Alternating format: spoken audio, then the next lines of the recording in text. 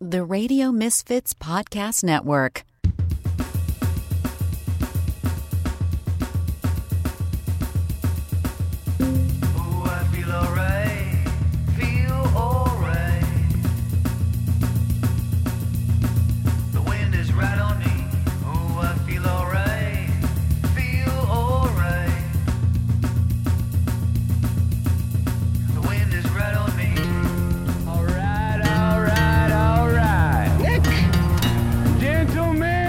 Your buddy, kind of guy you can drink beer with. Start your engine!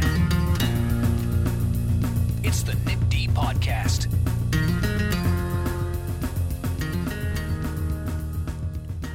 Yes, it is. All right.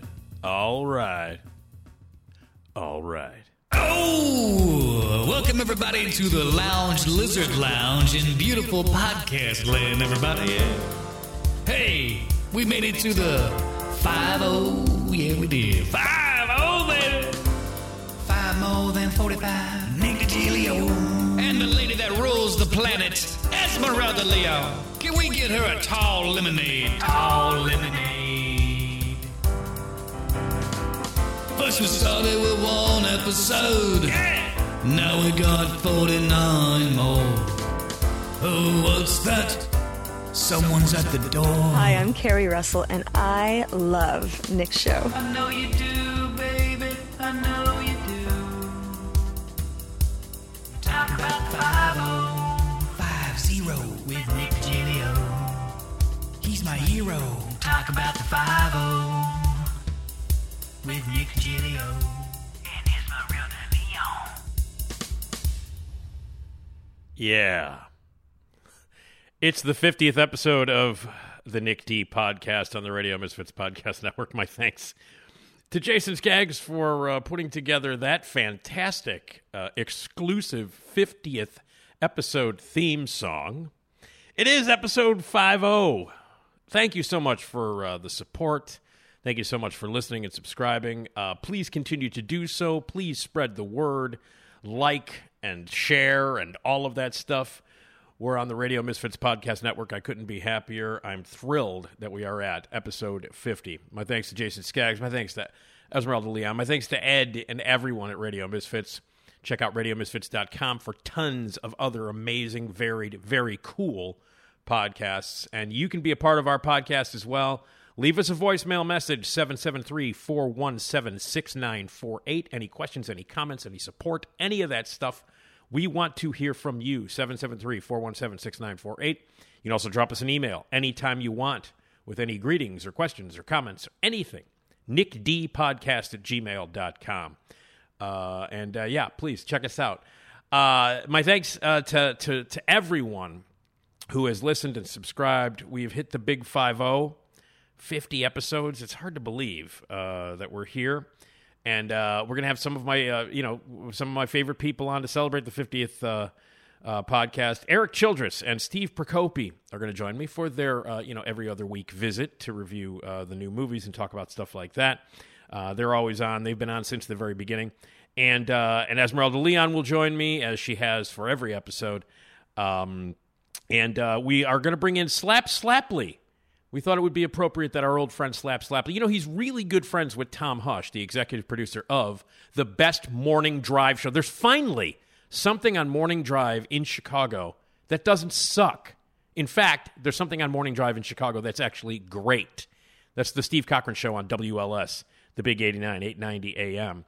And, the executive producer of that show was my old producer at the Car Wash, as we call it. And that is Tom Hush. Tom Hush is very good friends with this British guy named Slap Slapley, who hosts a game show a competition show between Esmeralda and myself called For the Record. It's a music trivia game. And joining us, we thought it would be great and appropriate and wonderful to have, on our 50th episode, Slap Slapley, joining me and Esmeralda for a round of that, For the Record. So that's all coming up right here on episode number 50. Right here on the Nick D Podcast. Oh. Ladies and gentlemen, my name is Sally O'Malley. I'm proud to say I'm 50 years old. I'm not one of those gals who's afraid to hide her age, unlike some other gals. And I like to kick, stretch, and kick. I'm 50. Yep. 50 years old. That's right. Well, we're not 50 years old, but we like to kick, stretch, and kick because we're 50 episodes old. That's right. So that's all coming up. And I want to thank you for all the great feedback and the support. Again, if you want to be a sponsor, you can do that too. Great time to jump on board.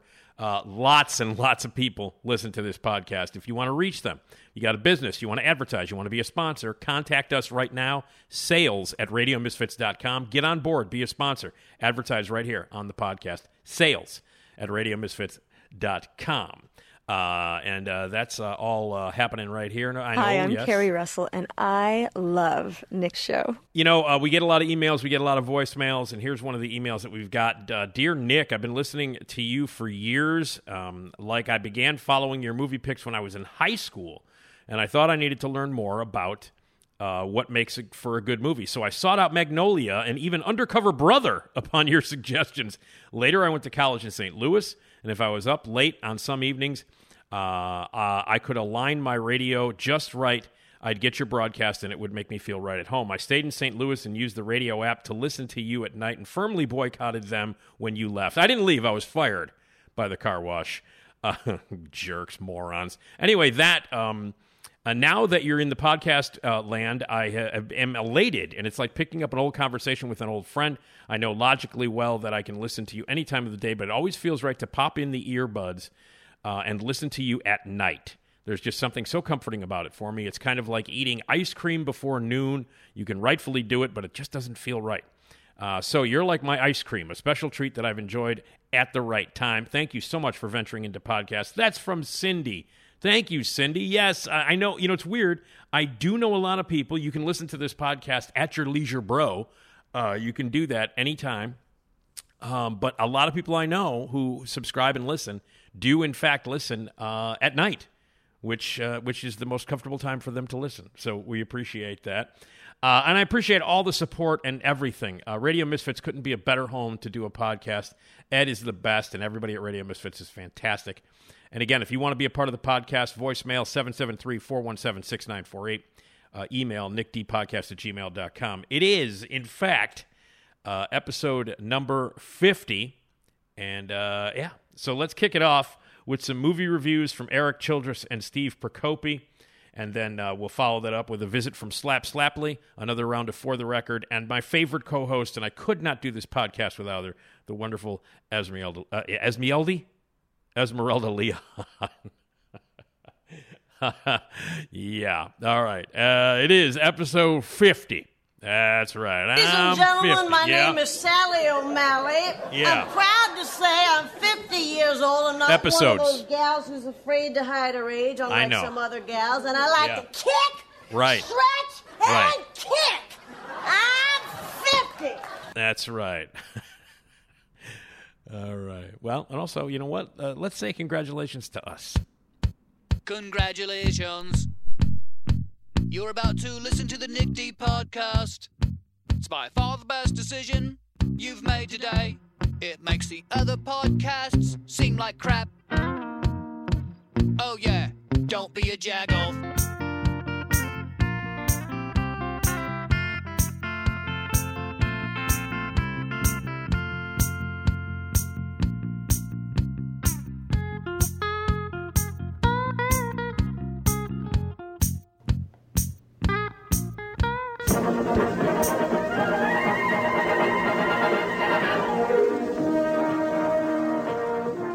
Ah, yes, that's the familiar theme.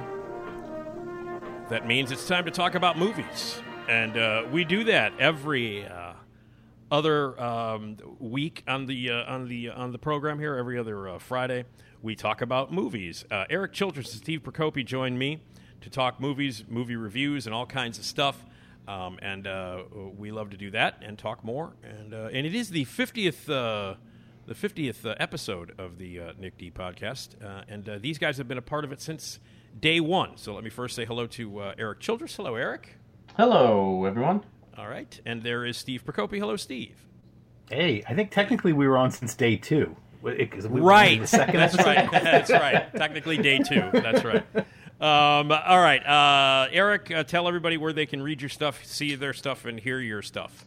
Yes. Well, I'm on television every week on a show called Business First AM, where I talk box office every Thursday morning. That's on WYCC television. And I have 2 podcasts. One, the Movie Madness podcast that Steve Prokopy is a regular on, and we talk movies, and Sergio Mims, and we talk Blu-rays and stuff. And a second podcast called The Friendship Dilemma that I do with Morgan Geyer, and we just dropped a new episode this week on one of Nick's favorite movies, Colossal. Yeah, I was going fucking nuts listening to that podcast, Erik, because Morgan was making me nuts. I was, because like you guys are talking about Colossal, and Colossal's for people who know, I mean, it's one of my favorite films of the decade.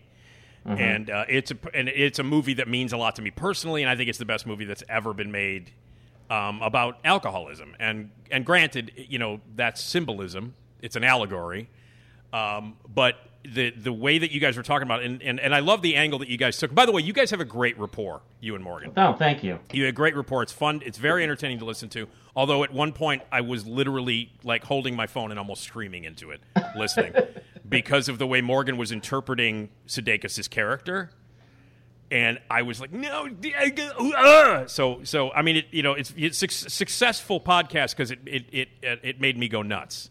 Is that the litmus test? I guess, but yeah, Morgan was making me go fucking nuts when I was listening to it because of what she was saying about Sudeikis' character, and I was like, no, but it's like so anyway. But yeah, no, great. I mean, the podcast is that's the only one I've listened to, and I'll go back and listen to the others. But when you posted it, I was like, oh, Colossal.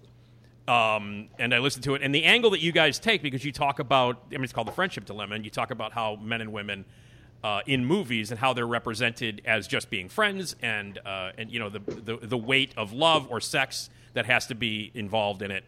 And you guys talk about the relationship between Jason Sudeikis and Anne Hathaway's character in it, and there's a lot of levels to that relationship. Oh yeah, and you guys get into it, but I was just because that movie that movie means so much to me, yeah, that I was just like, no, I was screaming. Well, that's what I love about doing the podcast, and clearly you, Morgan, and I have 3 different viewpoints into that movie.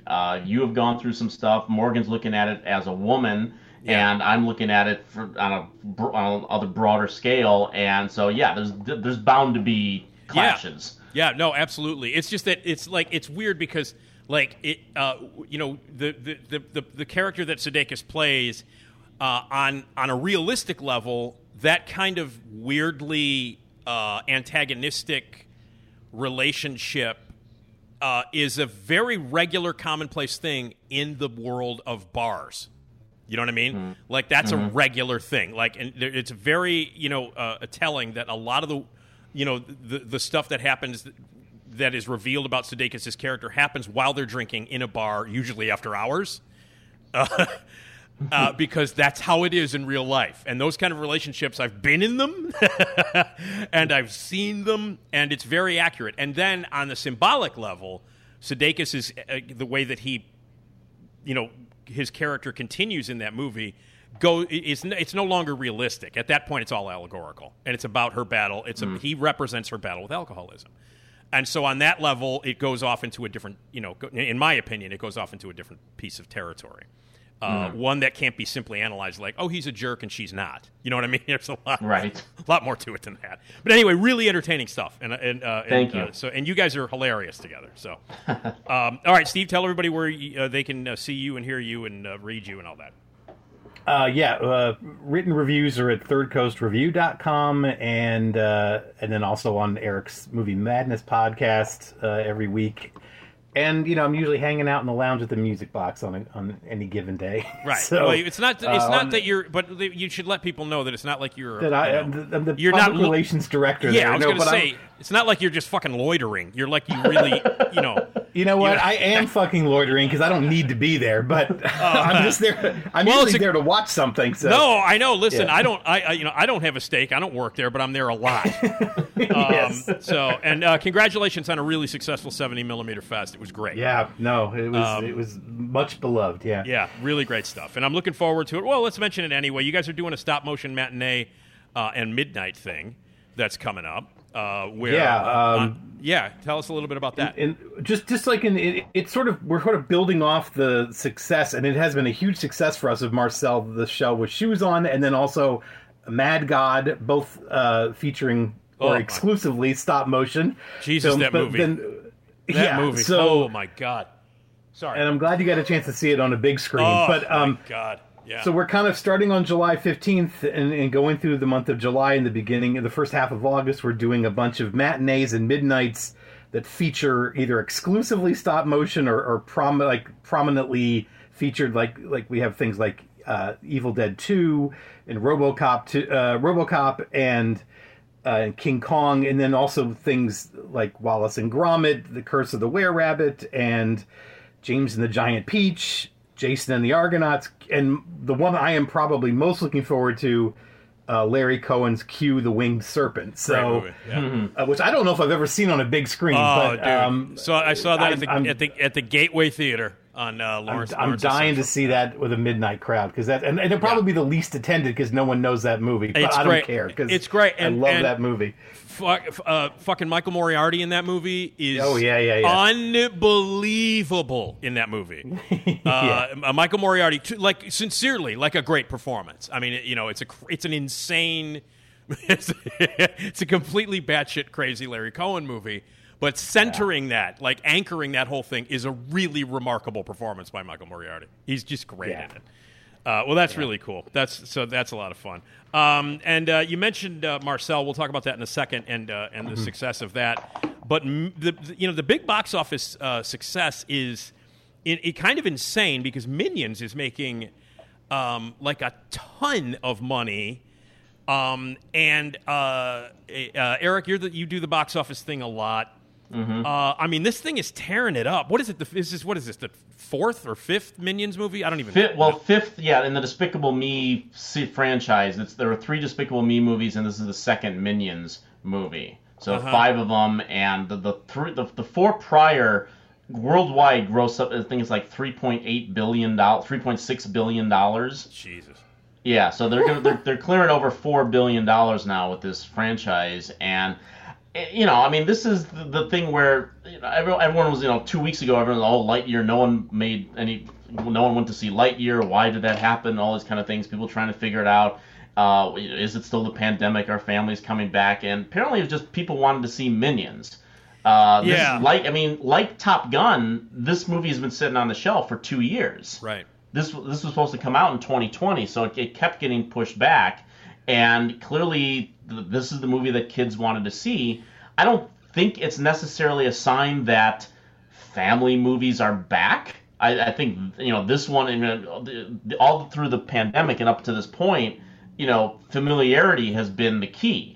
And those have been the movies that have been making the money. So Lightyear, even though it was kind of a spin-off thing, and Tim Allen didn't do the voice, and it wasn't connected to the Toy Story movies, and they made a big deal out about a lesbian relationship, and it's just so stupid, right? Literally like 0.3 seconds in that entire movie of that. Absurd. And so I don't think that was a huge deal anyway. But I don't know if. There's not a whole lot of family movies on the schedule, and I'm wondering if Hollywood is now re-strategizing a little bit, because Pixar put their last 3 movies on Disney Plus, and then Lightyear doesn't do as well. I don't know if that's correlated entirely, really, but Minions is going to do really well. And then I only count like 3 PG-rated movies for families on the schedule for the rest of the year so far. There's that Kung Fu thing coming out next week. Right, past July, the Kung Fu movie next week, and then the League of Super Pets at the end of the month. Right. But then after that, it's Lyle Lyle Crocodile in October. I just saw the trailer for that. Jesus. Disney Strange World in November, and then the Puss in Boots sequel in December. Which Puss in Boots did not, do particularly well. It did fine, but it didn't do Shrek numbers. Right. So I don't even know how that's going to do. I wouldn't say family movies are back. The Minions are back. Well, the reason that I went to see it because I went after the press screening, and we didn't have like a deadline for we like to do the deadline stuff here. Like in fact, we're gonna all 3 of us have seen Thor. Mm-hmm. And so we saw it, at a press screening so that we could review it timely today when it opens, or tomorrow when it opens, whatever. But I saw Minions because my mother loves them. Okay, and so that's why we went. We went. My father and my mother and I went on last Saturday afternoon. We went to the Norwich Theater on the Northwest Side, and we went because my mom loves it, and my dad and I could probably just think of like the Cub game that we're missing or something while the movie's on. But my mom loves Minions, and my mom's not a kid; she's 78 years old, but she loves the Minions. And I will tell you this: the place was packed. It was the biggest crowd that I've seen in a movie theater since I saw The Batman 2 nights before at one of the big preview screenings. It was that packed. Like, there was not an empty seat in the house. And it was a lot of kids. Kids were dressed up like Minions. There were a lot of, like, stuff. People brought their little stuffed animal toy Minions with them. But I will say this. The audience I didn't seem to love it. I can tell you that. There weren't a whole lot. I mean, there were a few laughs here. I guess by the time one of the Minions showed their bare ass for the 15th time, apparently that was enough to get a laugh or two. But the vibe in the room was not like, oh, this is the best. People are loving this movie. That wasn't the vibe at all in the room. I can tell you that, and it was packed. But were there people you said there were people dressed up at the screening? I'm imagining. Yeah. Well, I was at a screening the other night that I hosted at Oak Grove Cinema, and I was talking to the manager, and the Minions movie is doing very well there too. But apparently, there's been all of these weird instances where not only people dressing up, but it's turning like a Rocky Horror kind of thing, where people are throwing bananas at the screen. Or some shit. I don't even understand it. I heard about that. I mean, it didn't happen at the screening that I went to last Saturday. Mm-hmm. It was just like a lot of little kids with little makeup on, and they're carrying their little toys and stuff with them. It was completely innocent. There wasn't anybody throwing shit at the screen or banana. And I guess I completely forgot about the fact that they like bananas. I guess I don't even remember. I don't remember. I think they like saying it more than they like bananas. Yeah, I don't even know what's going on. It's like the word. So, Steve, you've seen Minions and forgot about it like immediately after you saw it. I would imagine it's written in my calendar, so I definitely saw it. Yeah, that's about all I got. Yeah, I'll say what I said on Erik's show last week, which was that if you took your kids to see Minions instead of Marcel, which is also a PG-rated film, you're a bad parent. If you could take them to see both, that's fine. I'll accept that. I'll allow that. But if you took them to one instead of the other, shame on you. Although I realize Marcel isn't open wide right now, right. And it will be. But I would say now is Marcel. Obviously, Marcel is so far. I mean, it's not even. They're not even in the same league. You know what I mean? I know. But I would say that you're a bad parent if you took your kids to see Minions and not Lightyear. Personally, well, that's true too. I mean, because Lightyear is playing everywhere. Lightyear was playing all over the place, and it's out 80,000 times the movie that Minions is. And I mean, again, I have not seen the new Minions movie, but I've seen still frames and video from it, obviously, and trailers. Yeah. And you notice how no one has said shit that one of the Minions dresses up as a girl. No, I know. At one point, yeah. No, I know, and I also was like, there's all kinds of. Here's the question that I had, Steve. Maybe you had this question. I'm not really sure. Maybe the kids weren't enjoying it as much because, and Erik, you haven't seen it yet, but there is an incredible amount of '70s references that kids are not going to get. Like, there's a running gag that involves a pet rock. Now, does a 7-year-old in the year 2022 know what a pet rock is? No. All the music cues are remakes of 70s songs. Right. Too, yeah. They're all 70s songs, and that one of the scenes takes place at a Tupperware party. Not who knows what I mean, seriously. And I'm watching this, and I'm like, okay, well, all right, look, like I'm in my late 50s. Well, as of yesterday, I'm in my late 50s. And I'm watching the movie, and I'm like, okay, you know what? Yeah, okay, I remember Tupperware parties very vividly. I remember Pet Rocks very vividly. I remember the cars that they're driving, and I knew all these songs. Like, hey, the Andrea True connection. How many of those kids listen to Andrea True now? The Linda Ronstadt, You're No Good, is a big thing in the movie. what 8-year-old now is going to like get a laugh out of that? Now, but the weird thing is, I'm not against having references for adults in animated movies that are named or that are for kids, but there's nothing in the movie for adults. Like, it's not like there was enough. Oh, there's a reference to a Tupperware party. That's enough for me. You know what I mean? Like when a good animated movie comes out and does jokes that are smart for both adults and for kids, like the Pixar movies do on a consistent basis, they're not alienating any part of their audience. You're not alienating the adults and you're not alienating the kids. This Minions movie is on both regards. Like, it's either for a 4-year-old or it's for a 50-year-old and nothing in between.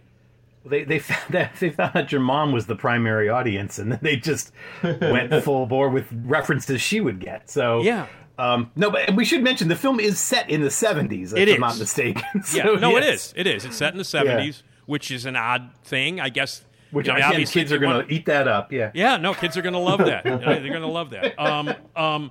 Yeah, so no, it's really quite awful. And just like really, there's nothing in the script. There's nothing clever about it. Like the whole build up to the climax has been done a million times before. The animation isn't anything special. I don't know. I guess it's enough where they go. That's enough.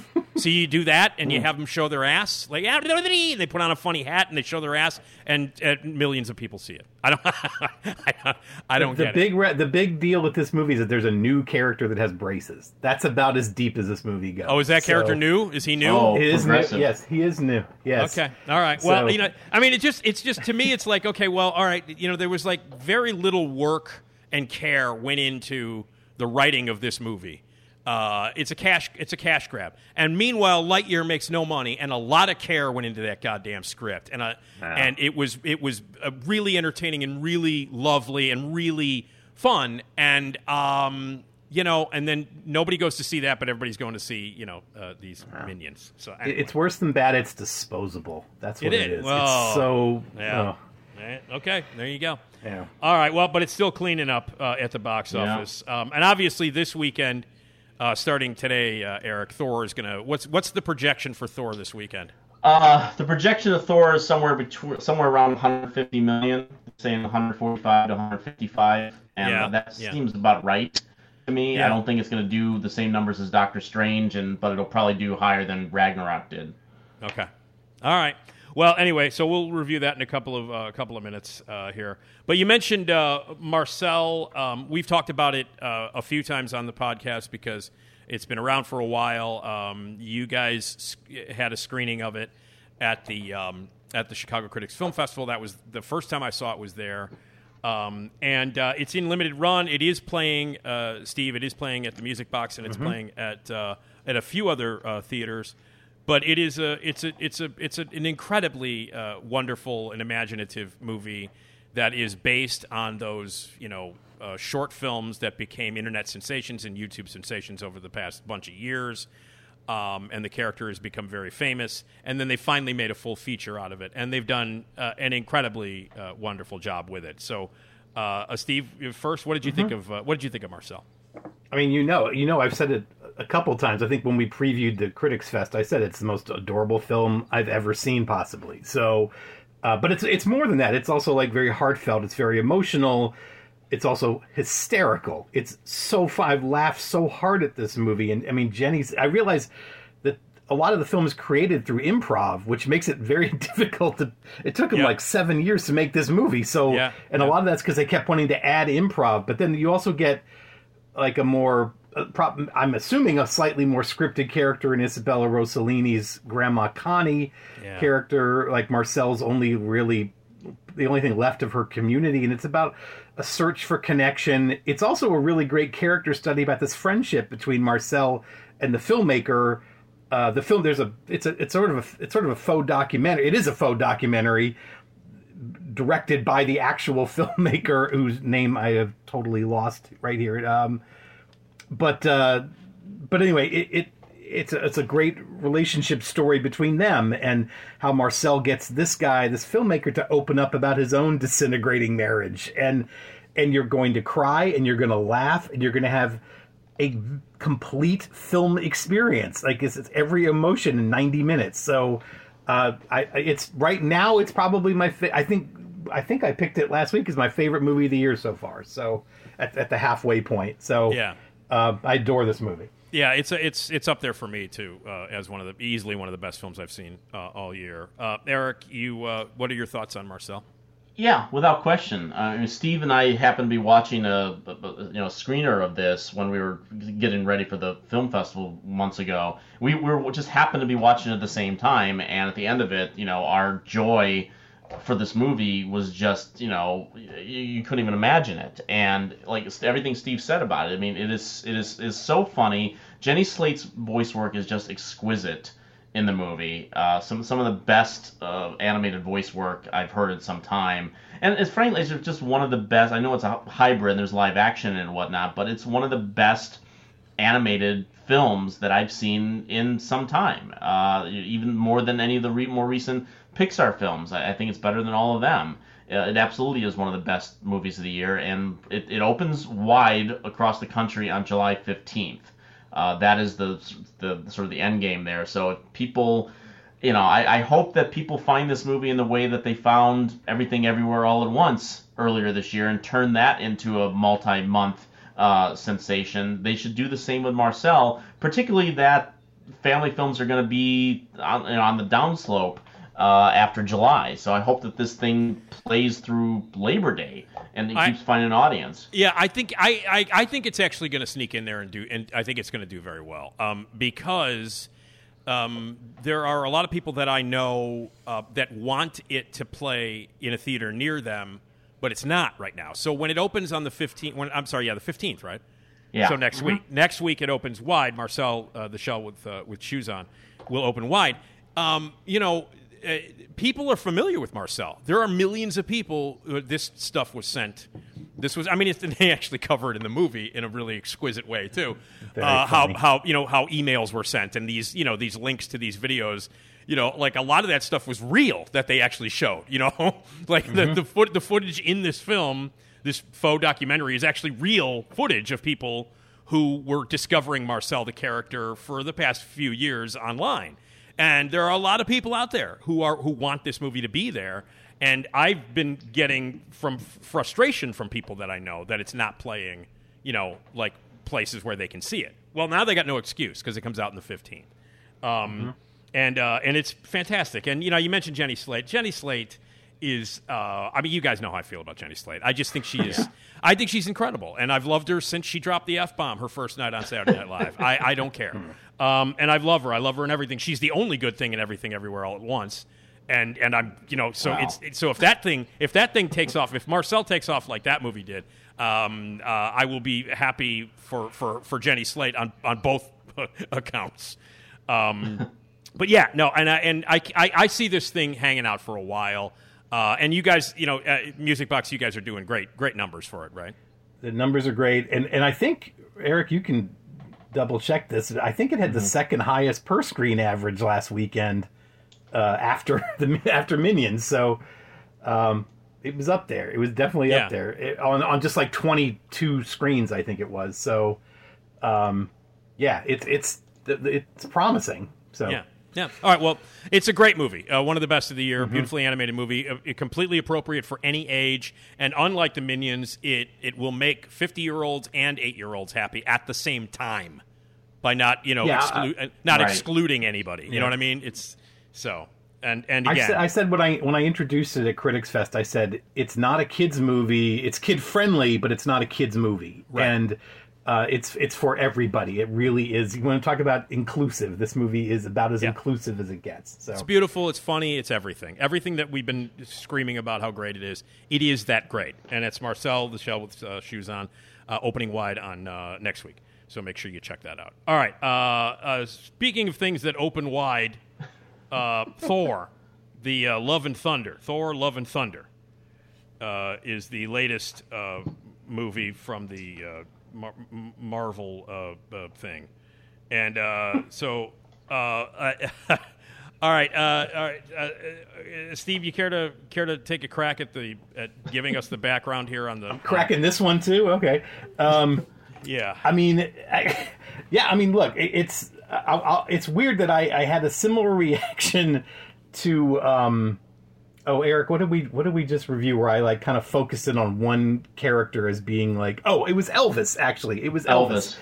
I had a weird similar reaction, although not the same in terms of they're totally different films, which is that I kind of zeroed in on one character, and that got me through what was essentially, again, also fairly disposable material. And this is okay. So Thor: Love and Thunder is the fourth Thor movie. It's the first like solo character Marvel movie to get to 4 movies, but it's Taika Waititi comes back, who did Ragnarok, and he's usually a fairly reliable filmmaker in my estimation. This is kind of, I think he just let his jokey side get a little ahead of him. The problem with this movie is that the tone is so wildly off a lot of times, but what I ended up focusing on a lot was Christian Bale playing this character named Gore, who is played with a great deal of sympathy and pathos by Bale, and he's one of the only like survivors of this dying planet, and he believes in these gods, and then he gets to meet one of them, the one he prays to all the time, and he turns out to be a huge disappointment, and as a result he decides that all gods must die, and he gets this necro sword that just suddenly appears to him for reasons I'm not sure are ever quite made clear. And the sword not only gives him the ability to kill gods, but it drains the color from around. I mean, there's some black and white stuff in this that looks kind of cool, but I kind of, anytime he's on the screen, I was with the movie. And for most of the rest of the movie, as much as I love, like, what Hemsworth and like, we got Natalie Portman back as Jane Foster, and then she also becomes like another Thor, and that doesn't come off nearly as empowering as I was hoping it would. Valkyrie is back, Tessa Thompson's back, I love her, but yet somehow they're kind of, this almost feels like fan fiction, like being like that a kid wrote this, and maybe, you know, I guess it's Taika, so you could make a case for that, but yeah, I mean, there's not a lot of god killing in this, to be honest. Like I mean, Marvel just introduced all these Egyptian gods in the Moon Knight series on Disney Plus. Throw a couple of them in there just for, you know, just to mix it up a little bit, but Gore doesn't kill a lot of gods here, at least not on screen, and when he gets a chance to fight gods, he doesn't really get to kill many of them. So yeah, I didn't find it particularly funny. I didn't think the action was all that great. They bring in the Guardians of the Galaxy, which makes sense based on the end of Endgame, but they bring in the Guardians of the Galaxy, which is like almost a surefire thing, and they're just, I don't want to see the Guardians like relegated to the background of an action scene, which is essentially what happens here, and then they just go away, like, and then they're gone. So if you're thinking there's going to be some team up movie, you're going to be really disappointed. But basically, and then even the moral of the story, which is basically love is all you need. I hate to break it to people, but I have a Beatles song from 55 years ago I'd like you to hear. That's not a new message. That's not a message worth building this movie around. I just never thought that a film that brought back Jane Foster, that brought back all these characters we love from Ragnarok, that had the Guardians of the Galaxy and had Christian Bale in it, was going to turn out so lumpy and not particularly exciting. And but again, I will give Christian Bale all the credit. He is great in this, I think. But that's just him. That's not any fault of anyone that made this movie. He's just always going to be great. And like we were just talking before we started recording about the new David O. Russell film, which he is the star of, and he looks great in that too. So he's just great. The rest of the movie is yeah. No, that's all right. All right. Okay, Erik? Thor already has one of the worst movies in the Marvel universe anyway, so now he can have 2. That's fine. Okay. All right, Erik. Thank you for that setup, Steve. I did not think it was possible for there to be a worse Thor movie than The Dark World, but Taika Waititi pulled it off. And not only did he pull that off, but this is the worst film in the Marvel Cinematic Universe, hands down. Oh, wait a minute. Hold on. What? Morbius came out this year. I mean, that's not MCU. That's not MCU. Oh, give me a break on that shit. It's all right. Whatever. Okay. It's not. It's not canon. All right. Okay. It's not made by the same people. All right. Whatever. Yeah. Now it's just, see, that's where we get into semantics that I don't understand. Is the name Marvel associated with Morbius? Okay, well, as I said, the comic books, yes. As I said, okay, all right. Okay. As I said on another show, I said that not counting Morbius, which I have not seen, that I think that this is the worst Marvel property since The Amazing Spider-Man 2. But in the MCU, this is the worst movie. This movie is hot garbage on a plate of diarrhea. And after about 15 minutes, now I was not a huge fan of Thor Ragnarok. I thought that film, it was fun for a while, and then I think its jokey tone, I think, got the better of it. And so by the end of it, I thought the jokiness of it kind of wore a bit thin, and I ultimately came down on it. But that movie looks like the Avengers compared to this movie. And for like the first 15 minutes, that jokey tone is very much there, even though we have started the movie with the introduction of the Christian Bale character, watch his child die in his arms in a sequence that kind of propped me up. I'm like, okay, I'm ready for this. But as Steve said, how about throwing a little god killing in this movie? It's basically he kills one god, and then I'm after Thor. That's the progression in this entire movie.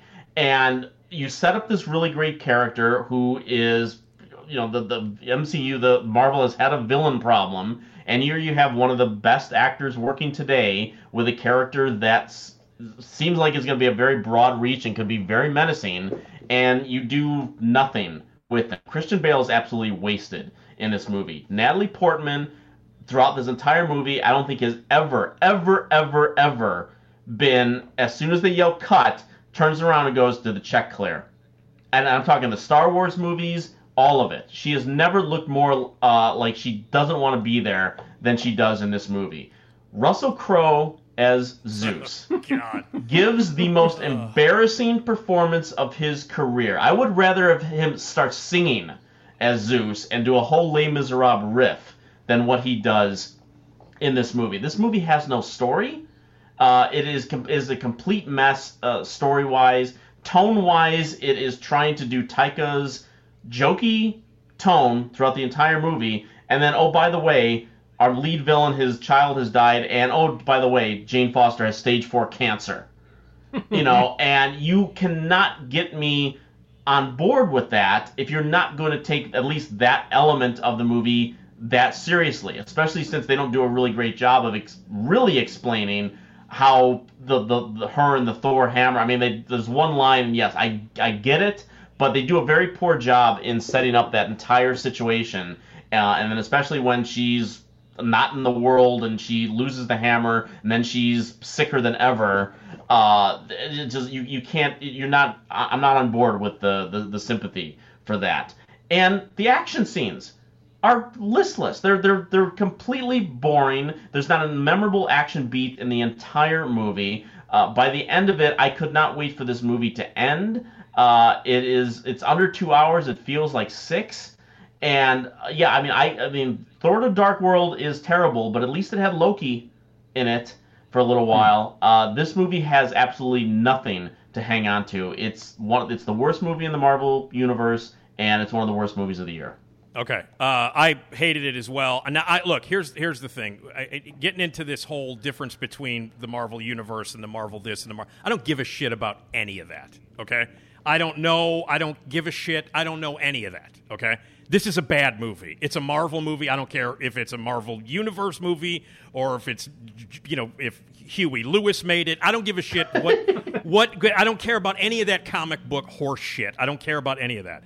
I don't remember anything about any of the other Thor movies. Actually, I don't really remember anything about any of the Marvel movies. Okay, I just every time I walk in, I'm like, I don't know who this. Like the 2 postscript scenes, no idea. I don't know who that is. Somebody shows up and looks at the camera and winks, and I'm like, okay, good. I don't know what the fuck any of that means, and I don't care. So none of this stuff. When I walk into these Marvel movies, I just don't care. And I liked Ragnarok. I thought Ragnarok was actually very entertaining and a lot of fun. And I liked the jokey quality of it. I don't think it's great. And one of the reasons why I liked Ragnarok as much as I did was because it was one of the first movies in this universe or whatever they are that had like a sense of humor that didn't take, especially that didn't take itself very seriously, especially following the first 2 Thor movies, which were unbelievably pretentious and took itself way too seriously. I mean, you got Anthony Hopkins in him, for Christ's sake. And so I just remember that. And didn't Kenneth Branagh direct the first two? Yep, the first one. Okay, whatever. So there's pretentious right there. So you've got all of that. And so I thought it was kind of nice that, Taika Waititi did this one, or did Ragnarok. And one of the things is you got a killer villain in that movie. Cate Blanchett is phenomenal in Ragnarok. She's great, and her character is very entertaining, and she is able to walk that tightrope between the comedy and the villainy stuff beautifully. And I also love the fact that, like, one of the big battle sequences is choreographed to the Immigrant Song, the Zeppelin song, which I was like, okay, so it took that long for somebody to put the Immigrant Song in a Thor movie, which is, of course, ridiculous. But he takes it now in this movie, and I got to tell you right now, I think just following Waititi now, watching him on talk shows, seeing him being interviewed and reading about him, he's starting to take himself way too seriously. And he's starting to think that he is the snarkiest and the funniest guy on the planet, and that he's brilliant, and that everything he touches is hilarious and brilliant, and he's better than everybody on the planet at doing quirky, funny stuff. He's not. He's not at all. And I don't think he's a great filmmaker by any stretch of the imagination. I think he's made a couple of good movies. He's never made a great film. And the stuff that he's done that's funny, he puts his stamp on. As far as I'm concerned, he has very little to do with What We Do in the Shadows on FX. It's better than the movie, and it gets better every season. And it's better than anything he's touched on. And he's gotten to the part now where he thinks he can just do anything. And that's what this movie is. It's him. It's Waititi thinking, okay, I'm snarky, I'm funny, I'm brilliant, and I'll just throw a whole bunch of my goofy shit up on the screen, and people will love it, and I'm a genius. And it's just this whole pompous attitude that is in every frame of this movie, and in what's his character's name? Korg. Is it Korg? Korg. All right, yeah. Korg. There's more of him in this movie, and way too, like, all the snarky stuff. And Erik, you could not be more correct about Portman wanting to be elsewhere. She just shows up. All of the stuff seems so forced. Let's get Matt Damon in. Let's get the surprise cameos that they did before where they're acting again. God damn, Russell Crowe. Ridiculously awful and embarrassing, but clearly was allowed to do whatever he wanted to do because Waititi thought it was funny and was encouraged by Waititi, was directed that way. I hated the fact that they mixed the tones in this movie and it doesn't work. I think Christian Bale is just going through the motions on this, and he's acting in an entirely different movie. He's completely he's in another movie, and in another movie that I don't find interesting. So it's not like he's better than anything else. He's just bad in a different way. And I just didn't. I didn't laugh. Okay, look, you did the Zeppelin thing in the first movie, Waititi. Okay, so why not do Guns N' Roses 50 times in this movie? When screaming goats are the best thing in a movie. And even that joke gets worn out. Like the first time I laughed. Like, when the goats scream, I thought that was funny. The second time I thought it was funny. By the 9th time, I was like, okay, I'm done with the goats now. The only thing I liked in this movie. And the thing is, like, you mention all these people that are in this movie, and I like all of them. Like Tessa Thompson is amazing. And I love Natalie Portman. I like Chris Hemsworth. Christian Bale is terrific. Nothing in this movie even remotely works. And I don't know what they were shooting for. I don't know. It just seems to me like Waititi said, I'm funny, I'm brilliant, I'm a satirist of a godlike level, no pun intended, and I'm just going to throw whatever the hell I want on screen, and people are going to love it, and that's what it is. It is a biblical mess on every level. It's not exciting. It's not funny. It's a terrible movie. It is an absolutely terrible movie. And again, I always, whenever I don't like a Marvel movie, which is actually frequently, which is very frequently, I always walk out and go, okay, that clearly, there's stuff in here that I don't get because I don't care. Like when I saw the Spider-Man movie, I didn't give a shit about anything that was happening, and I walked out hating it. And the same thing with Doctor Strange. That Doctor Strange I found it made me angry because it sucked the personality out of a director that I love, and it became just another, stupid carbon copy Marvel piece of crap, where they took a really distinctive, great director and reduced him to, a couple of habits that show up in the movie. But with this movie, it's, Waititi is just like doing his thing, but doing it like he doesn't care. Like to me, it was just like him nudging people, going, hey, look, do you see all the money they gave me to do this? That's what it seems like. There's a guy got started in really low budget stuff, working a very unique sense of humor and a unique point of view. And now, to me, it's just like, hey, I got all this money. I got this studio behind me. Look at the shit they let me do. Look at the shit they let me get away with. That's what this movie is. It's like a multi-million-dollar joke that Waititi thinks is funny, and to him and his friends, but it's not to the movie-going public. It's a terrible movie. Terrible. Yeah. So, well, at least it didn't ruin your birthday. No, it didn't, because I saw The Thing last night on my birthday. That's right. Which you saw a good movie. Not a good movie, a fucking great movie. Oh, I'm sorry. But anyway, Thor is terrible, and again, it's so. Now, but let me just make this clear, because you guys like a lot of the Marvel movies, so the people who are listening, they expect me to hate this shit because I don't like it anyway. But on a level of you guys actually like the Marvel shit, but even on that level, it's disappointing. Correct, Steve? This is disappointing? Oh, for sure, okay. Of course. All right, okay. I just want to make sure. Eric, yes? Yeah. Okay. The majority of them I like or like quite a bit. All right, I just wanted to make sure that it wasn't just like it's just not like Grumpy Nick hates the Marvel movies. But even guys like Steven... It's that too. But it's also we also dislike it. Yes, okay, but I wanted to make sure that voice was in there. You know what I mean? I wanted to make sure the pro-Marvel, the pro-comic book voice was in there. All right, good. So it's bad. Even people who like this shit didn't like this one. Okay. Yes. All right. Let's briefly talk about... I caught up on a couple of movies this past week. I went on Sunday to see a couple of movies. And it was 4 of the most entertaining and best hours I've spent in a movie theater. One of them was Official Competition. Which is... Now, how long ago did you guys see this movie? Because this was this screened for festivals and stuff? I mean, was this part of like a Sundance or anything like that?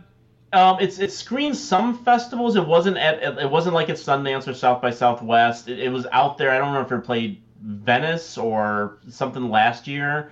It's been out there, but it wasn't even offered to us for our festival because we would have played it. Yeah. But I saw the movie 3 weeks ago for the first time. Yeah, I saw it right before it opened too. So, okay, yeah. I mean, I saw it the Sunday it opened, and I think it's one of the best movies of the year. Really quickly, because we're running out of time, but just very quickly, Penelope Cruz, Antonio Banderas, and Oscar Martinez are the big stars of it. It is about a rich guy who buys a book, the property, because he reaches his 80th birthday and he realizes that he doesn't really have a legacy.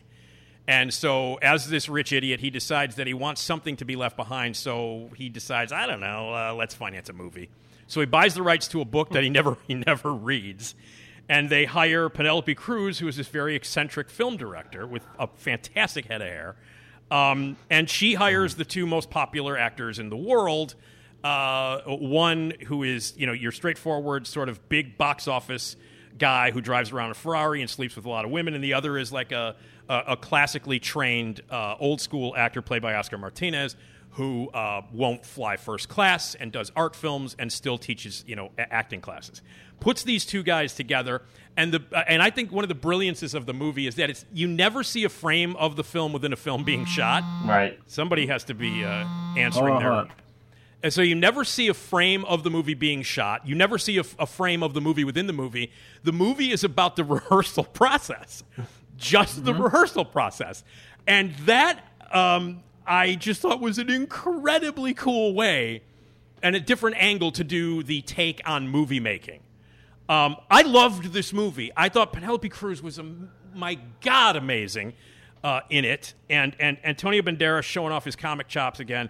And Oscar Martinez playing great. And it takes a big twist towards the end that is stunning and hilarious. Yeah. And it says a lot about movies. It says a lot about movie making, even though there's not one frame of film that is shot within the thing.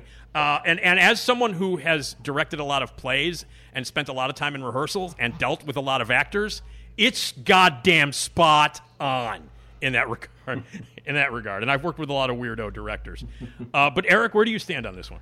No, I love it too. I think it's it's the funniest movie I've seen all year that I can remember. And the two things about it is that one, Antonio Banderas is so funny in this movie. Antonio Banderas does more without speaking in this movie than most actors do with speaking. Anything Taika Waititi's ever said is not as funny as what Banderas is doing here. And this movie has some of the funniest sight gags I've seen in a movie. I mean, sight gags can be very tired and very obvious, but there are original things that happen in this movie. There's an image of them rehearsing under a giant rock that I almost couldn't. I was drowning out the dialogue. I was laughing so hard. That's like silent movie era comedy. Yes. Like that sight gag is beautiful, and the payoff to it, like the button it's great. at the end of it, is hilarious, man. Yeah. No, I love this movie. Okay, Steve, what about you? You thought it was great? Two quick things. Cruz is the star of this film, as far as I'm concerned. She's hilarious. I've never seen, but she also has to dominate these two. Yep. And this is also a movie about egos, about two guys that approach acting very differently, but have the same size ego, regardless. And it's just, and she has to get in there and pry them apart, but also push them together because they're supposed to be playing brothers. Yeah. And it's just, she's amazing. And I don't think I've ever seen her be this funny, or maybe funny at all, really. But yeah, those are the two takeaways I had. Was like the egos, are you drowned in them in some scenes. So it's there's a sequence where Banderas pretends to he's dying. My God! It's evil. It's pure evil. It is, and I have to say, I was laughing my ass off during this movie. I saw this like on the evening of July 3rd, and there were about 6 of us in the theater. And I was laughing the whole time, and I think people thought I was nuts.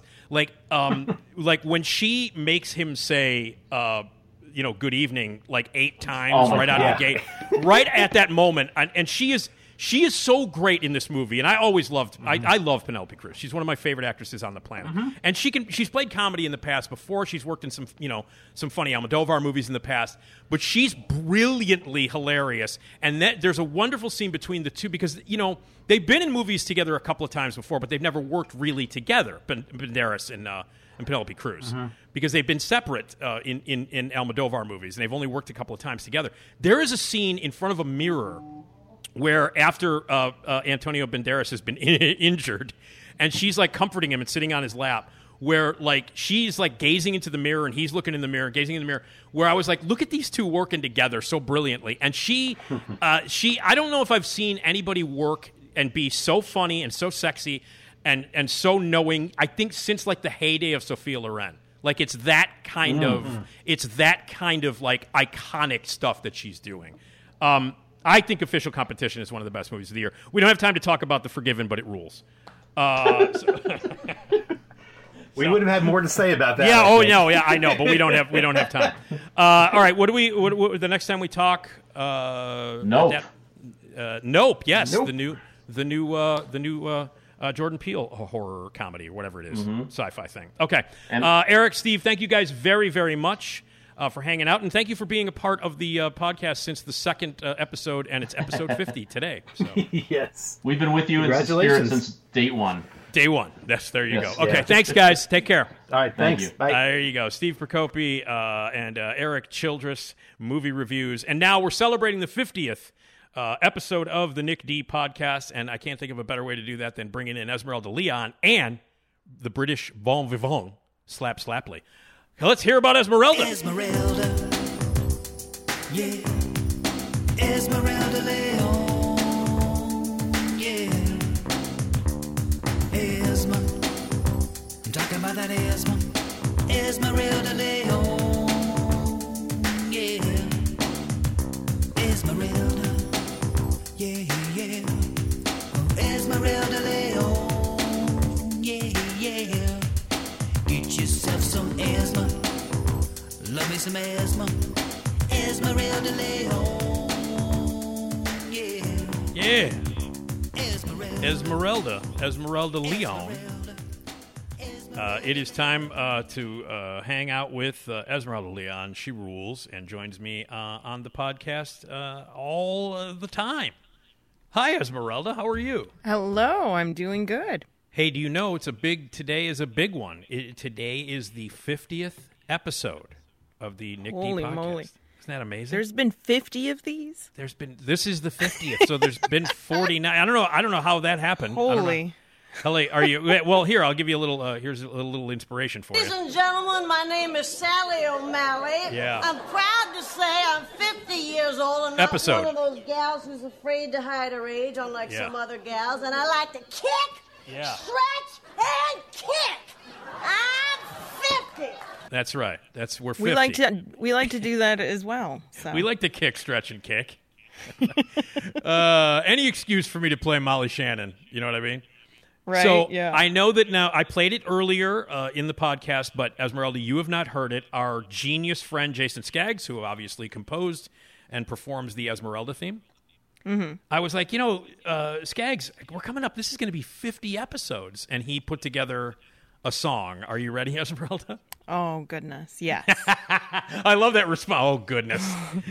Oh, boy. Jason Skaggs and the 50th episode of the Nick D podcast, and here is the song. Listen up, Esmeralda. Oh, welcome everybody to the Lizard Lounge in beautiful podcast land, everybody. Hey, we made it to the 5-0. Yeah, we did. 5-0, baby. 5 more than 45. Nick DeGilio. And the lady that rules the planet, Esmeralda Leon. Can we get her a tall lemonade? Tall lemonade. First we started with 1 episode. Yeah. Now we got 49 more. Oh, what's that? Someone's at the door. Hi, I'm Carrie Russell, and I love Nick's show. I know you do, baby. I know you do. Talk about 5-0. 5-0 with Nick DeGilio. He's my hero. Talk about the 5-0 with Nick DeGilio and Esmeralda Leon. There it is. That was, oh my God. That was amazing. I like that I get a tall lemonade. You get a tall lemonade out of the deal. Sounds real yummy. I love Jason Skaggs so much. It's unbelievable.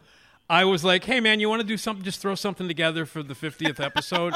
And he's like, yeah, man, yeah. Hey, listen, man, no problem. Yeah. And like, I don't know, 20 hours later, that was in my mailbox. I like that this is him throwing something together. Yeah, just throw that together, man. Yeah, man, I think I'll be able to do that. And I'm like, all right. So there it is. That is some talent. It certainly is. All right. Well, anyway, we made it to 50, Esmeralda. Whoo. Yeah. So it's been fun. A lot of really great guests, a lot of really fun segments and regular guests. And then you and I, it's just a blast to talk to you. I look forward to it. It's always the highlight of the 2 times a week when I get to talk to you. One time, the one time on the first Tuesday of each month. It always makes me sad that you're not there. Oh. But anyway, it's the 50th episode, and I thought it would be great to celebrate this milestone by bringing in our old seafaring British man. You know who I'm talking about. Yeah. Oh, yeah. His name is Slap Slapley. He is a good friend of Tom Hush. Did you know that Tom Hush is the executive producer of the best morning drive show in the city? I thought I heard that somewhere. Yeah. Tom is the executive producer of the Steve Cochran Show, 5:30 to 9 a.m. every weekday morning on WLS, the Big 89. And Steve's killing it, by the way, and so is Tom. They're doing awesome. They're doing a bang-up job. It's just great. It's so great. But anyway, he's really good friends with Slap Slapley, and Slap has that submarine, and he likes to join us to play a little For the Record. I believe if I play that song, he magically appears. You know how that works, right, Esmeralda? Right, yeah. Okay, so let's see if this happens.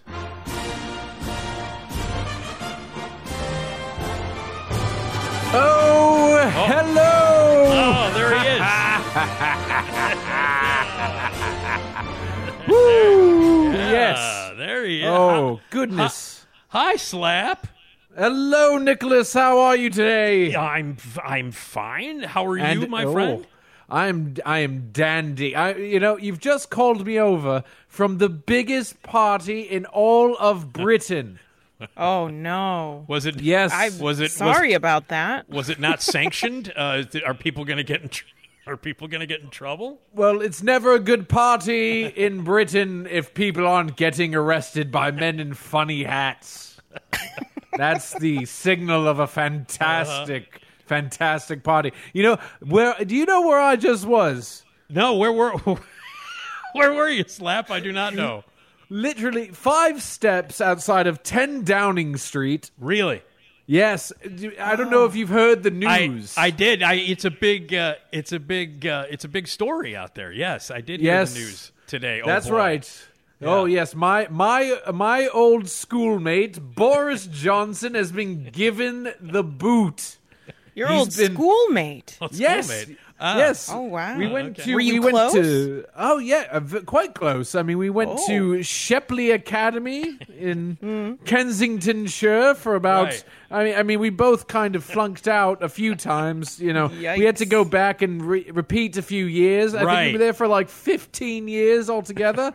And then I went on to become a gallivanting playboy, and he went on to become prime minister. So not too shabby for my old boy, but he's done. He's out. He's gone. Out. He's out. Was that what the party was for?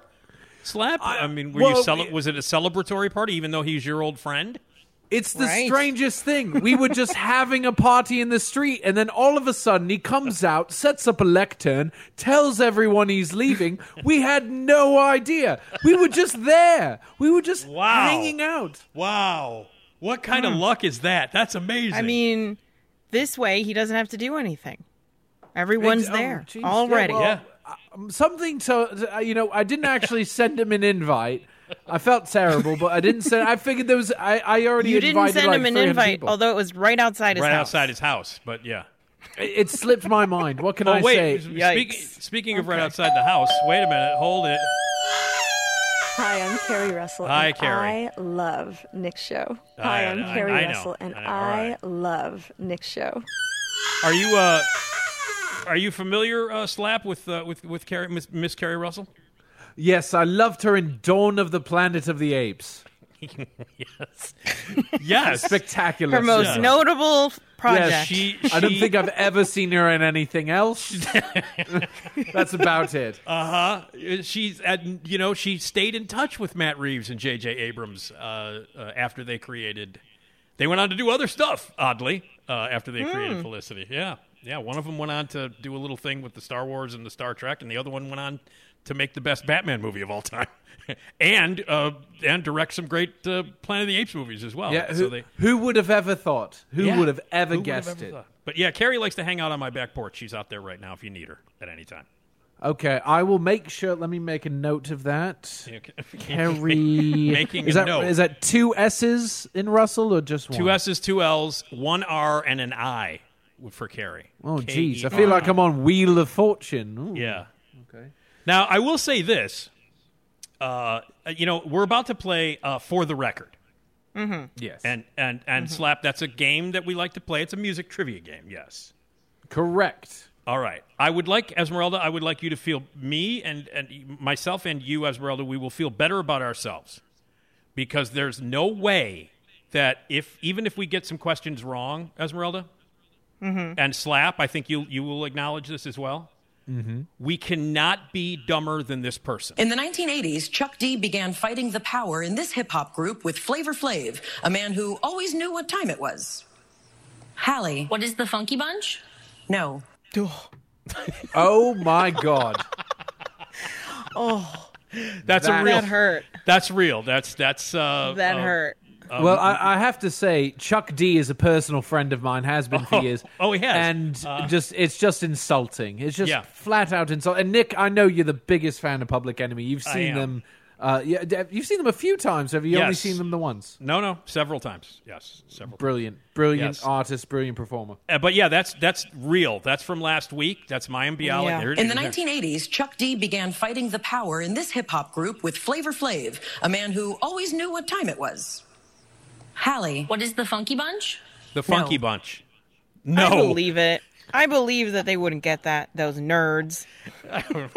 So we I can't believe I can have her killed. I know a few people. I could have that done. I could have that happen. Boris isn't busy. I mean... No, yeah. I mean, he could easily be the world's most conspicuous hitman. Has any...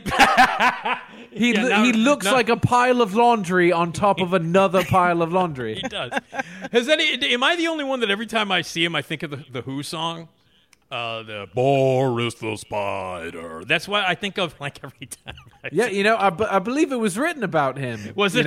Yeah, Roger Daltrey met him in a back alley and just assumed he was a great big arachnid. Right. That's it. Okay, with some dirty laundry hanging on his legs. Clearly. Okay. All right. Well, anyway, we can't be that stupid, and so I will say this, Slap, you are not dealing with a person that dumb on your game show. Finally. Yeah. Not that dumb. That's the key. Not that dumb. We're still dumb, just not that dumb. So we are playing For the Record. It's a music trivia game, and there are different categories, as Slap says. And it is me versus Esmeralda. And we always play for an amount of money and a ride in a car. Oh, well, obviously James Caan's going to be giving us a ride today. In what car? Yeah. A 1972 Buick Sierra. No, there's no Buick never made a Sierra, did they? I don't know. All right. Well, it's a Buick. Just make sure you don't go through any toll booths. Oh, yeah. And don't go near the Green Mill at any time. So anyway, for people who might not know, James Caan passed away. He passed away on July 6th, so now my birthday is now going to be forever, for me, associated with James Caan's death. So that sucks. But anyway, James Caan will have $8 million and a ride from James Caan. That sounds like quite a prize. I think it is. I think it's usually they're not. Usually don't really look forward to it. But this one, yes. But it's James Caan too, and he's So anyway, all right. So Slap, are we ready? Or I think we've explained it, right? Music trivia game with different categories. Absolutely. Yes. And you're all set and ready to go. How's the submarine? You got it docked? Yes, I've actually been planning on having Denzel Washington over so we could recreate the best scenes in Crimson Tide. I've told you. I've told you how one of my friends describes that movie, right? Slap? How's that? This is the movie. This is how and it's my favorite description of a movie ever. You know how you somebody's like, I can't think of the name of the movie, and this is how he described it. And this is always how I describe Crimson Tide. My friend would say, hey, what the hell's the name of that movie where Gene Hackman and Denzel Washington are punching the shit out of each other for an hour and a half? That's accurate. Very accurate. So, all right. Slap. It's usually it's Esmeralda goes first. Yes, ladies first. My favorite contestant, Esmeralda, one of two. Oh. I don't think I've ever played this game with anyone else, so I mean, there it is. You didn't have to tell me that, but okay. Okay. Now your category, Ms. Leon, is the 80s. Oh, here we go. All right. Here it is. In 1987, Ozzy Osbourne released the album Tribute in honor of what guitarist? Come on now. Oh, well, I get multiple choice. We've got some choices here on the little cue card. Is it A, Randy Rhoads, B, Mick Ronson, C, Robert Johnson, or D, Paris Hairday? Paris Hairday? I'm quite proud of myself. I remembered his name, even without the multiple choice. Randy Rhoads. That is correct. That is very absolutely good. Correct, yeah. Spectacular. Randy Rhoads. Did you see they did a television show with Ozzy and his son Jack where they went traveling around and they went and listened to the original master tapes from that era where he was with Randy Rhoads, and it brought Ozzy to tears. Blizzard of Oz from the Blizzard of Oz tapes, because he only recorded 2 albums with him, Blizzard and Diary of a Madman, and they're both amazing. I'm in the minority. I prefer Diary over Blizzard. I know I'm. Well, Diary's got Bark at the Moon on it, right? No, Bark at the Moon has Bark at the Moon on it. Oh, and but I thought that was Randy. No, and Bark at the Moon also does not have Randy Rhoads on it. Who plays Bark? I love Bark at the. I thought that was Randy. No, that's not. No, Randy. Only 2 albums he did with Randy. Well, good night to everybody. Does Diary have Bark at the Moon on it? No, the album Bark at the Moon has Bark at the Moon on it. Is Bark at the Moon that video where that woman turns into like a monster? No, he turns into a monster. Ozzy does. He turns into a werewolf. Oh, okay. Well, you guys are really getting. You guys have well, no. Then I don't correct, know what I'm. I just know it's from Pop-Up Video. It was a Ozzy. Thought it was Bark at the Moon. I guess not. No, it's not. Well, you got it right though. Yeah, so that's one for Esmeralda. Put it on the big board. All right, put it on the board. Yes. God, I can't believe I'm quoting Hawk Harrelson. What's wrong with me? All right. Show me Randy Rhoads. All right, Nick, you're next. Nick, it's the 90s. Okay, I remember that. Yeah, I hope so. Yeah. Didn't you say at one point it's 90s was all about cocaine at one time? Oh, no, that's the 80s. The 80s is the era that brought you cocaine. The 90s is the era that brought you the Black Crows and heroin. Right, that's right. Heroin made a comeback. I knew it was one of those things. That's right. Yeah, it was back in maybe big ecstasy. Ecstasy for some folks. You know, personally, the ravers. I was a little bit more of an LSD man myself. I just kind of started taking it in 1967 and never stopped. You and Boris, right?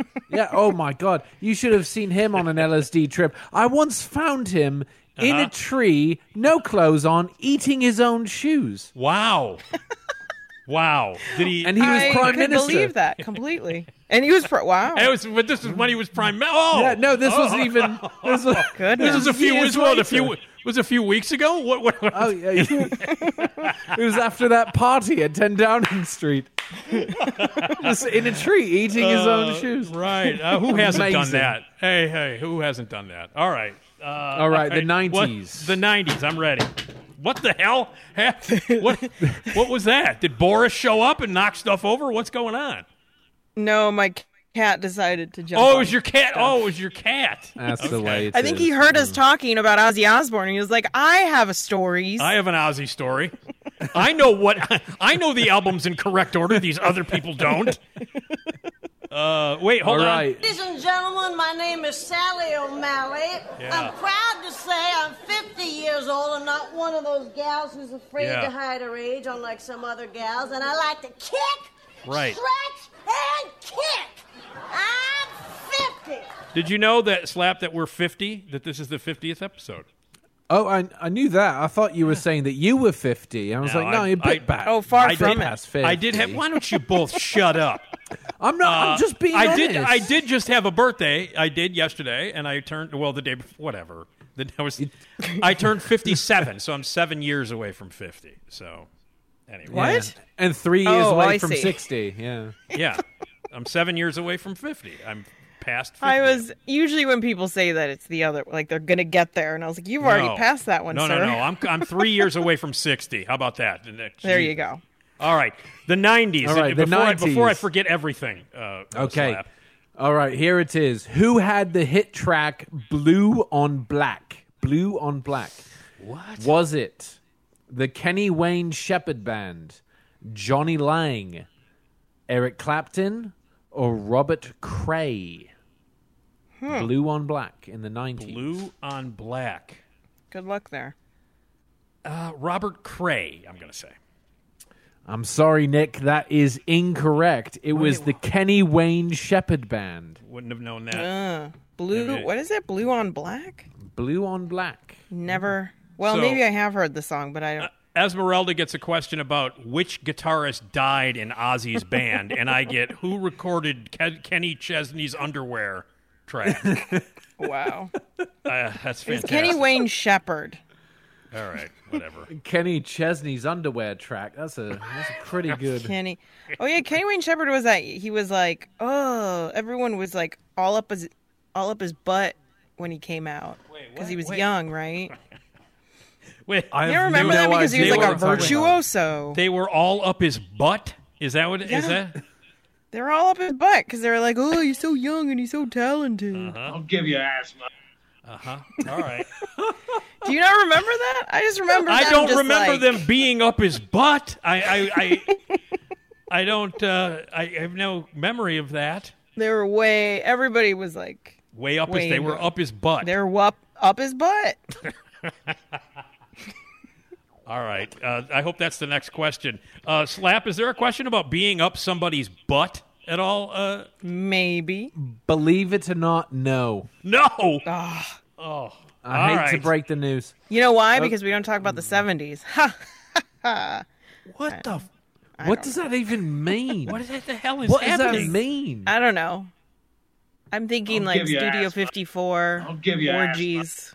Yeah, Oh, my God. God damn it, Nick. Oh, I hit the wrong thing. That wasn't... All right, that's the wrong one. Okay. It's your fault anyway. Yeah, it's always my fault. That's right. It's always my fault. God damn it, Nick. Okay. All right, Esmeralda's up 1-0, and what's the next category? The next category is real name. Uh-oh. Real name. Kenny all right. Chesney's underwear. No? All right. Oh, what? Jesus.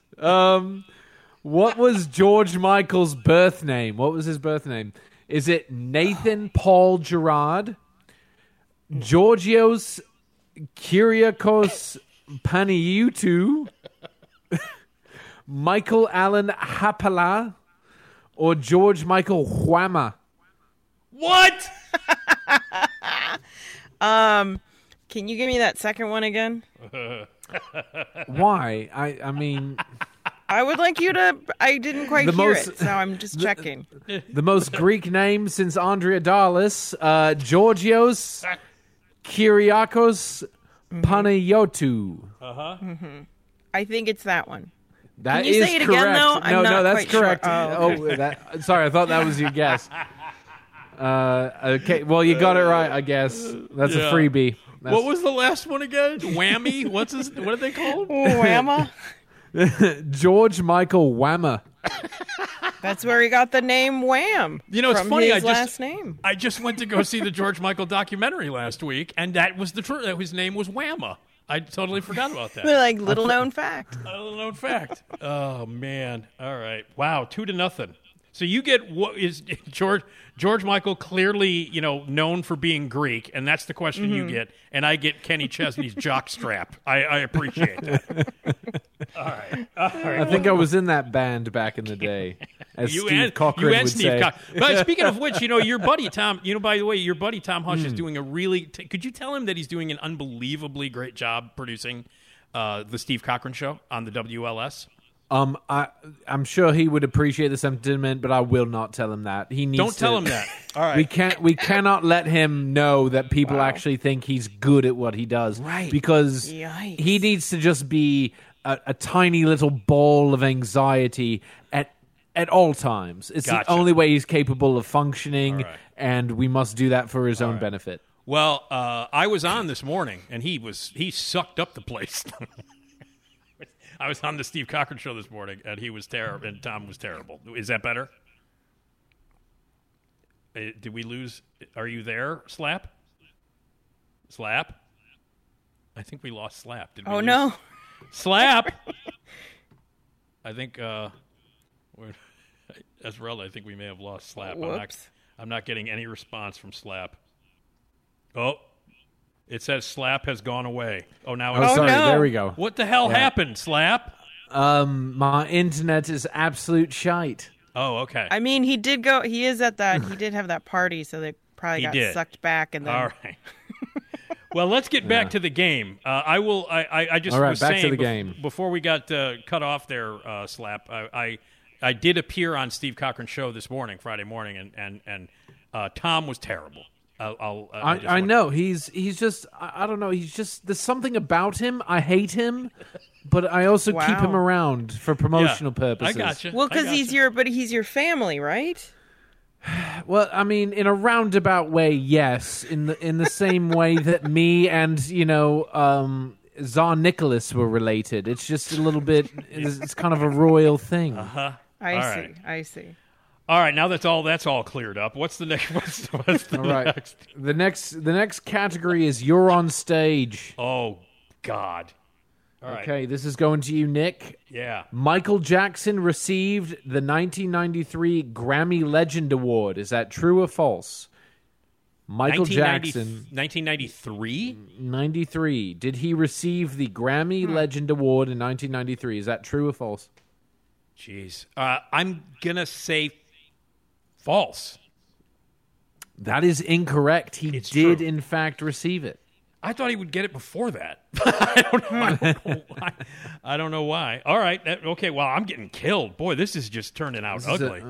So much for 50. I feel like, so much. Ladies and gentlemen, Okay, thank you, Sally. All right.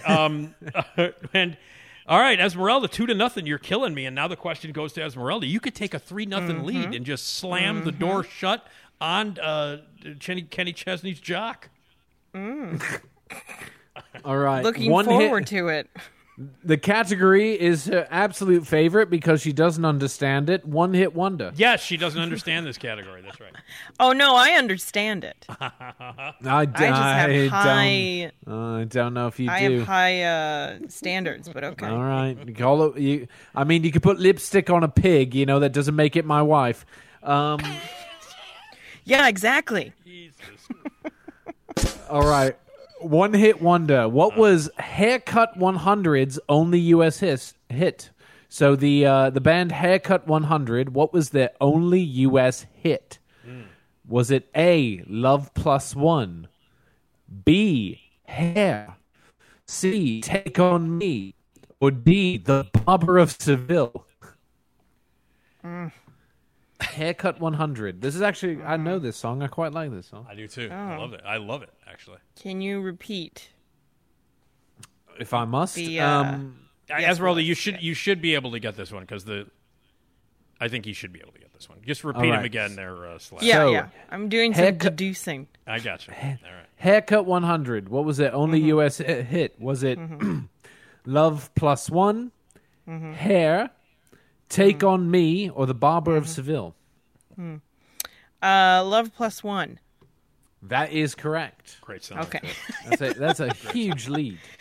Because the other two, you're going to go wrong. Take On Me. I'm like, one of them. I mean, obviously, one of them is Aha, and the other two are just like wacky hair related. Well, one's songs. a opera. They're both real. They're both real because Hair is from Hair. Hair's from the and then The Barber of Seville is real. But anyway, like Haircut 100. Yeah, I used to love that song. It's a wonderful song. You know who loved that song? Hey, listen. Well, that's because Joe had impeccable taste in music. Did. That's why. He did. Esmeralda and I were out under the stars with her boyfriend Colin, and we saw a couple of weeks ago. We saw Tears for Fears. Amazing. Slap. And I mean, the new material, they literally sound like a completely modern band. They really do. It's very impressive. It's so good. It's so good. I didn't realize. Good. Yeah, they're just great. It was just a great night. So, okay. And I thought you probably partied with them too, right? Slap, you and Roland. Oh, yeah. I mean, I remember when we were hanging out in about 1986. Yeah. And I forget about Tears for Fears. They were Tears for Beers, if you know what I mean. Yeah. Right. Sinking a few pints at the local, if you know what I mean. I think I gotcha. I'm pretty sure I gotcha on that one. All right. Okay. All right. I still haven't gotten one question right. It's 3-0. Esmeralda is murdering me. Okay. Yeah. Yep. All right. Well, Nick, hopefully you can get this one because you're in the mosh pit. Oh, God. And Sebastian Bach is here. Oh, good. I'll knock him on his ass. All right. How many #1 U.S. pop hits did headliner Madonna have between 1984 and 1997? So how many #1 hits? Solid gold #1s. All right. What kind of question? From 84 to 97? Yes. Jesus 84 to 97. Christ. Okay. You got to dig deep here, Nick. Dig deep. Yeah, and you know how much I worship this woman, too. So this is... very true. All right. So if you get it wrong, it's going to be she's going to break up with me. She's going to break up with me. Madonna's going to break up with me. You can no longer call yourself a fan. No. Okay. All right, here are your options. Nick. Yeah. Was it 11, 0, 7, or 28? Okay. They might be pulling some sort of trick shit. I'm going to go with, what was the first one, 11? 11. Shit, it's either A or D. I'm going to go with 11, A. That is correct. Okay. Oh, look at you. How the hell would it have been D? 28 number one hits. Because she's Madonna. I could see that. Yeah, I could totally see that. Because she's Madonna, bitch. Can you name how many me years off is the that? top of your 80, head? what's 84? 84 was her A first little album. over 10 years. Over 10 years. I could believe it. It's 13 years. 13 years. But no, can you even name me 28 Two Madonna songs? songs a year? Can you name me 28 Madonna songs? Between 84 and 97? All of them number one? Yeah, but she had. I mean, you got it right, but I'm just saying. She also for a while talked like you and lived in your country for a while. No. Just because she was married to Guy Ritchie does not mean anything. No, So was the question? Wait, what was the question? How many number one hits? How many number one hits? Number one, yeah. I mean, I don't know how many went number one. I would just assume all the ones I know did go number one. And she's got a lot of them, but that's why I said 11. All right, I got that right. I just wanted to have a little fight with you. I wanted to have a little scuffle. Madonna's not going to break up with me.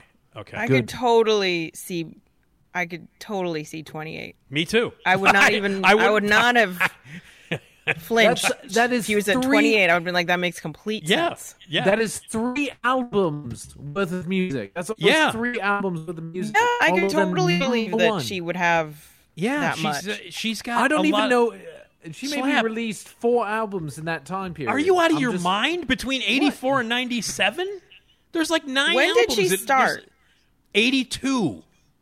I'm And gonna settle this. 84 was when 84 her first record came out, and then right at the beginning of that year, 83, 84 is like when Holiday and Borderline, those things came out. And then Like a Virgin was released end of in 84. End of 84. Like a Virgin came out. So, I mean, come on. The snowball of all that? Come on. Everything after that to 97. 97 Holy was... hell. And 97 was when, like, she re-upped with her yoga and shit, right? And that was when she, like she did the Beautiful Stranger from the stupid-ass Mike Myers so movie. she already had, Was that year. So I completely believe. Yeah. Fine. She could have. Believe what you want to believe. Slap Believe just mad. You're just mad because 28. she pretended to be British for a while. That's why. I mean, Okay, it was a problem. I am looking at a website with the discography of Madonna. Yes, and just it's looking hit after hit after hit after fucking exactly tasty looking hit. at the first album, the first one, just Madonna, Yeah. Lucky Star, Borderline, Yep. Holiday. Come on. Yep. And that's just the first record. Yeah. You know, and then you got like a Virgin, you got like a Prayer, Material you got Girl. Material, yeah, I mean, it's ridiculous. Oh my goodness. Yeah. Well, of course, don't Dress forget, You Up. Like I don't. Was that a hit? Because yeah, of course it was. They're all hits. God damn it, it's Madonna. All right, I've had enough. I've had enough of this. Slap is I one. don't In the want to do this 1980s, Chuck anymore. D began fighting the power in this hip-hop group with Flavor Flav, a man who always Yeah. knew what time it was. Hallie. What is the Funky Bunch? No. Are you missing No, Holly? Are you missing no. Holly at this point, Slap? Are you missing Holly? I might take Holly. I really might. All right, let's might. move on. The first round, Esmeralda's up 3-1, and now we're into round 2. All right, and then we're going to start with Nick here, Uh-oh. so that we switch up the categories. Yes, category. That's right. All right, Nick, it's the 80s. Yeah, Very I remember the good 80s. decade. Yeah. A lot of cocaine. Yeah, that's the nickname for the 80s. Cocaine time. Cocaine. All right, you'll love this, Nick. The fraudulent duo Milli Vanilli formed in what country? The fraudulent duo. That's fraudulent fantastic. duo. Yeah. I think it's another Steve Cochran band. Was the fraudulent Milli duo. Vanilli? Okay. No, the fraudulent duo. I think he was in that band. Okay, I can't really remember. You got to give me the. All right, we'll give you the options. Yeah. Germany, the USA, England, or Bogus No, come on. Is that really what they wrote? Bogus-stan? Yeah, I'm just reading the cards. They're just, wow. They're really just coming for them. So Poor Milli Vanilli. Germany. That is correct. Well, one of them's dead. One of the Milli, it's either Vanilli or Millie is dead. Yeah, he killed himself. He killed himself. Oh, yeah. he did. Oh, geez. Ooh. Yeah. I mean, I was going to make a pithy joke, but maybe it's just in that. bad taste. I'll leave that one on the table. Leave that one on the table. Anyway. Wow, I got one right. Wow. Okay. Let's get to the 90s. Before we jump into more suicide jokes. Yeah. God. All right. Esmeralda, who brought the 1991 song Unbelievable to number 1 on the U.S. charts? God. You're unbelievable. Oh! Who brought that to number 1? Was it A, EMF, B, Escape Club, C, Enigma, or D, Erasure? That was EMF. That is correct. Yeah. Very correct. Esmeralda, you are killing today. It's a bloodbath. Yeah. James Caan is very excited because you liked him in Elf. He's so ready to go. And I really want to see Undercover Grandpas. Oh, man. All right. Wow. Okay, EMF. I remember. God, I hate that song. Yeah, unbelievable. How do you not like that song? I don't know. I don't like it. Wow. It should be something I like. It should be. Did they have any other No, hits? That was the only one? It. Yeah, that was it. Yo, unbelievable. Oh, how do you not like that song? No, I don't know. I was too busy listening to Prodigy at the time, I think. So, I guess. All right. What do we got now? What's next? Well, what's the next one there, Slap? Next one is the real name. Next category, real name. I'm always really good at this. And funny enough, it's another Madonna question. Wait a minute now. What is Madonna's birth name? Really testing you. God. All right. She's got, she's got 28 different names. I don't know if you knew that or not. Yeah. They all charted. I don't know if you knew that or not. All right. It's, I know it, but go ahead. All right. I want to hear the choices. Is it A, Madonna Mary Massoni? Is it B, Madonna Louise Ciccone? Is it C, Mary Lou Retton? Or D, May Ann Sikowski? Wow. See, that's why I wanted to hear the choices, because I knew there'd be a couple of buttes. And Mary Lou Retton, it's B, for God's sake. And that is correct. Yeah, Ciccone. Ciccone. Yeah, for God's sake. Is she Italian or something? She is very. Yes, she is. Yeah, yes, she is. Do you not know Slap? Do you not know anything about Madonna? What is what's going? Esmeralda, are you as shocked as I am that Slap doesn't know shit about Madonna? Are you? I guess he never hung out with her while she was in England.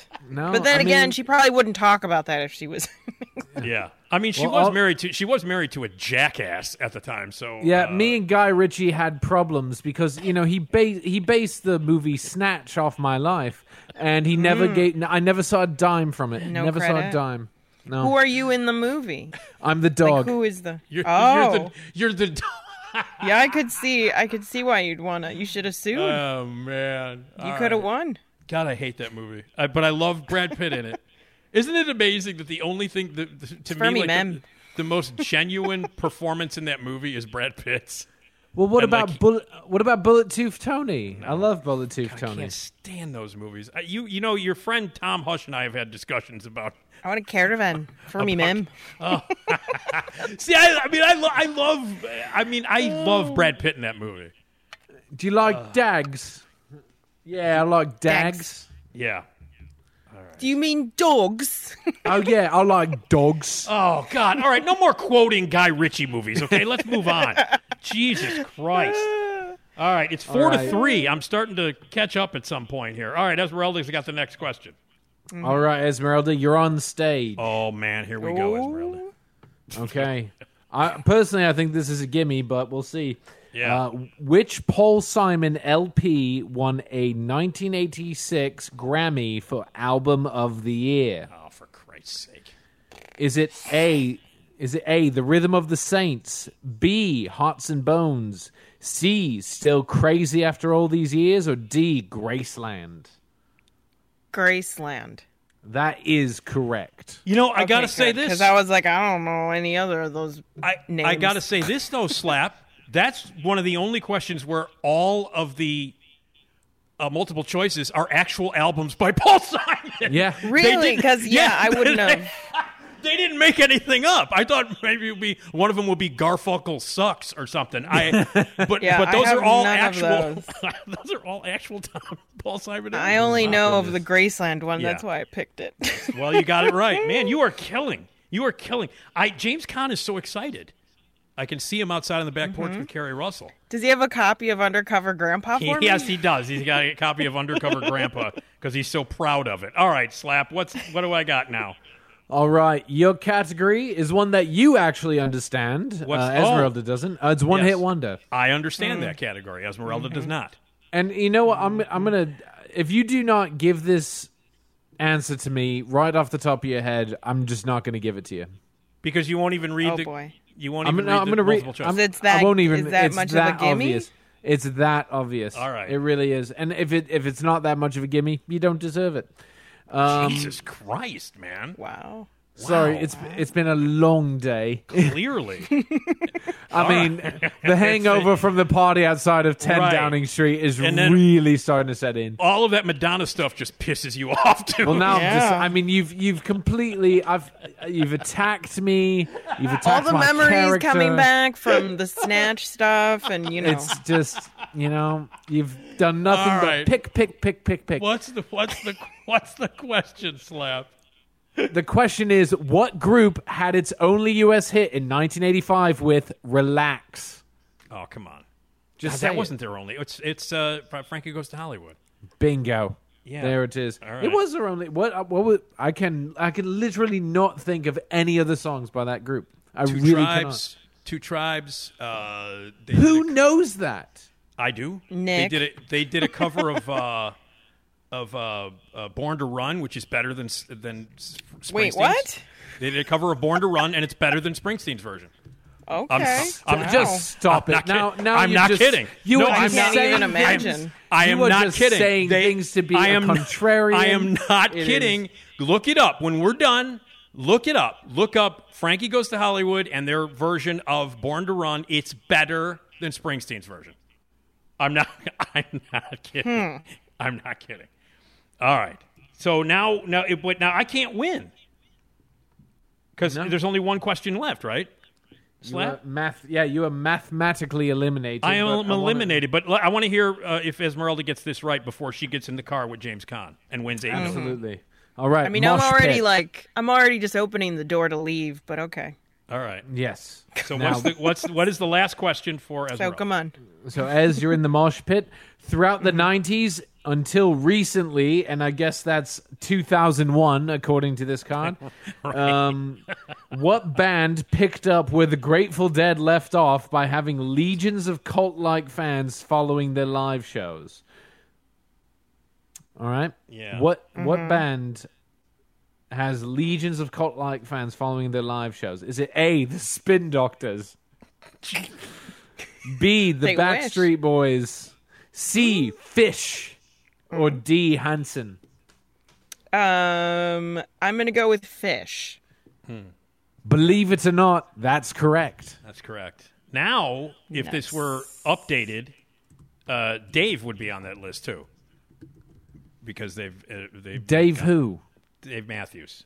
Okay, well, are you friends with him? Are you close? You on a first name basis? Yes, I am. As much as you are with Boris, I know him as just as okay. Well, maybe you two can see Dave Matthews doing acid in a tree while eating his own shoes. God damn it, Nick! All right. By the way, I just wanted to. I don't know if you saw this on the internet, but there was a Trivial Pursuit question from 2008. Moops. I just thought it'd be very appropriate since we were doing trivia of an old game. The question was, who has never been Batman? Ben Affleck, Christian Bale, George Clooney, Val Kilmer, or Adam West? Wait a minute. That was an actual question from 2008? In 2008, they asked that question. So at that point in 2008... It's just funny because now you think about it. No, but now you think about it, they've all been Batman.